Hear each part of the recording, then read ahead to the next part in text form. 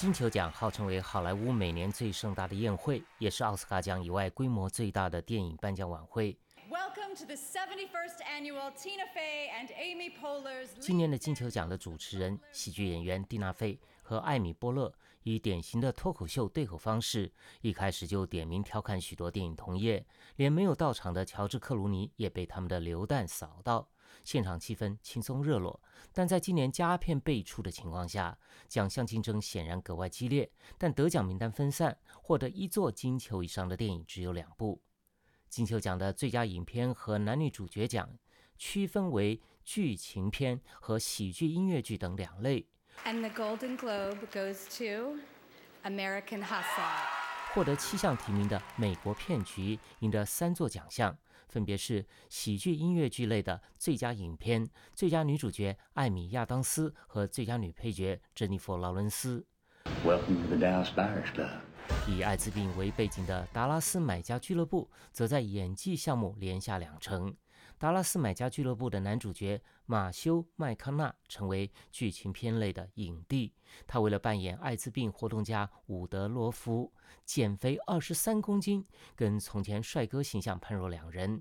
而电影里男扮女装的杰瑞德·莱托也赢得最佳男配角奖。And the Golden Globe goes to Leonardo DiCaprio。 赢得喜剧音乐剧类最佳男主角奖的莱昂纳多·迪卡普里奥，在《华尔街之狼》扮演少年得志的股票经纪，这是他第5次和导演马丁·斯科塞西携手合作。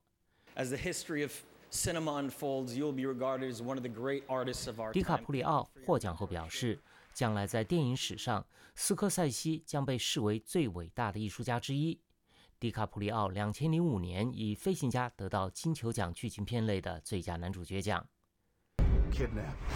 Sold into slavery。 事先呼声非常高的《为奴12年》获得7项提名，却没有赢得任何演技奖，让许多观察家跌破眼镜。不过剧情类的最佳影片奖一向是迈向奥斯卡最佳影片奖的敲门砖，可以为电影增加夺金的机会。导演史蒂夫·麦昆特别感谢制片人演员布莱德·比特，尽管比特并没有到场。为奴12年和美国骗局在金球奖的竞赛中隶属不同类别，但在奥斯卡奖，这2部电影几乎笃定将在最佳影片项目正式交锋。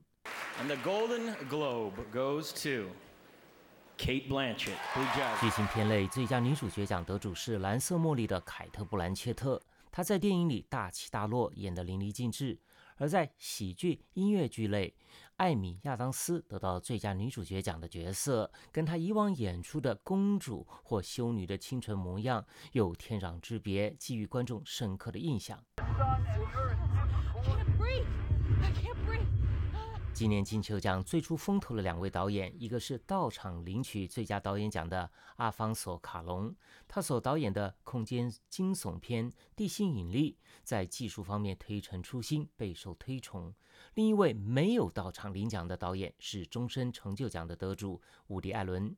78岁的艾伦不参加各种颁奖典礼已经出了名，唯一一次例外可能是2002年，他参加了911恐怖攻击事件之后的第1次奥斯卡奖，主要是吸引制片人继续到纽约拍片。他的终身成就奖当晚由女演员戴安·基顿带领。金球奖由好莱坞的外国报业协会主办，也评选电视节目。去年播出最后一季的电视影集《绝命毒师》，除了赢得最佳电视剧集奖外，男主角布莱恩·克兰斯顿第1次得奖，这是他连续被提名3次后的大器晚成。This is such a wonderful honor。 克兰斯顿说，这是一个美好的荣耀，也是向对我意义重大的电视剧告别的可爱方式。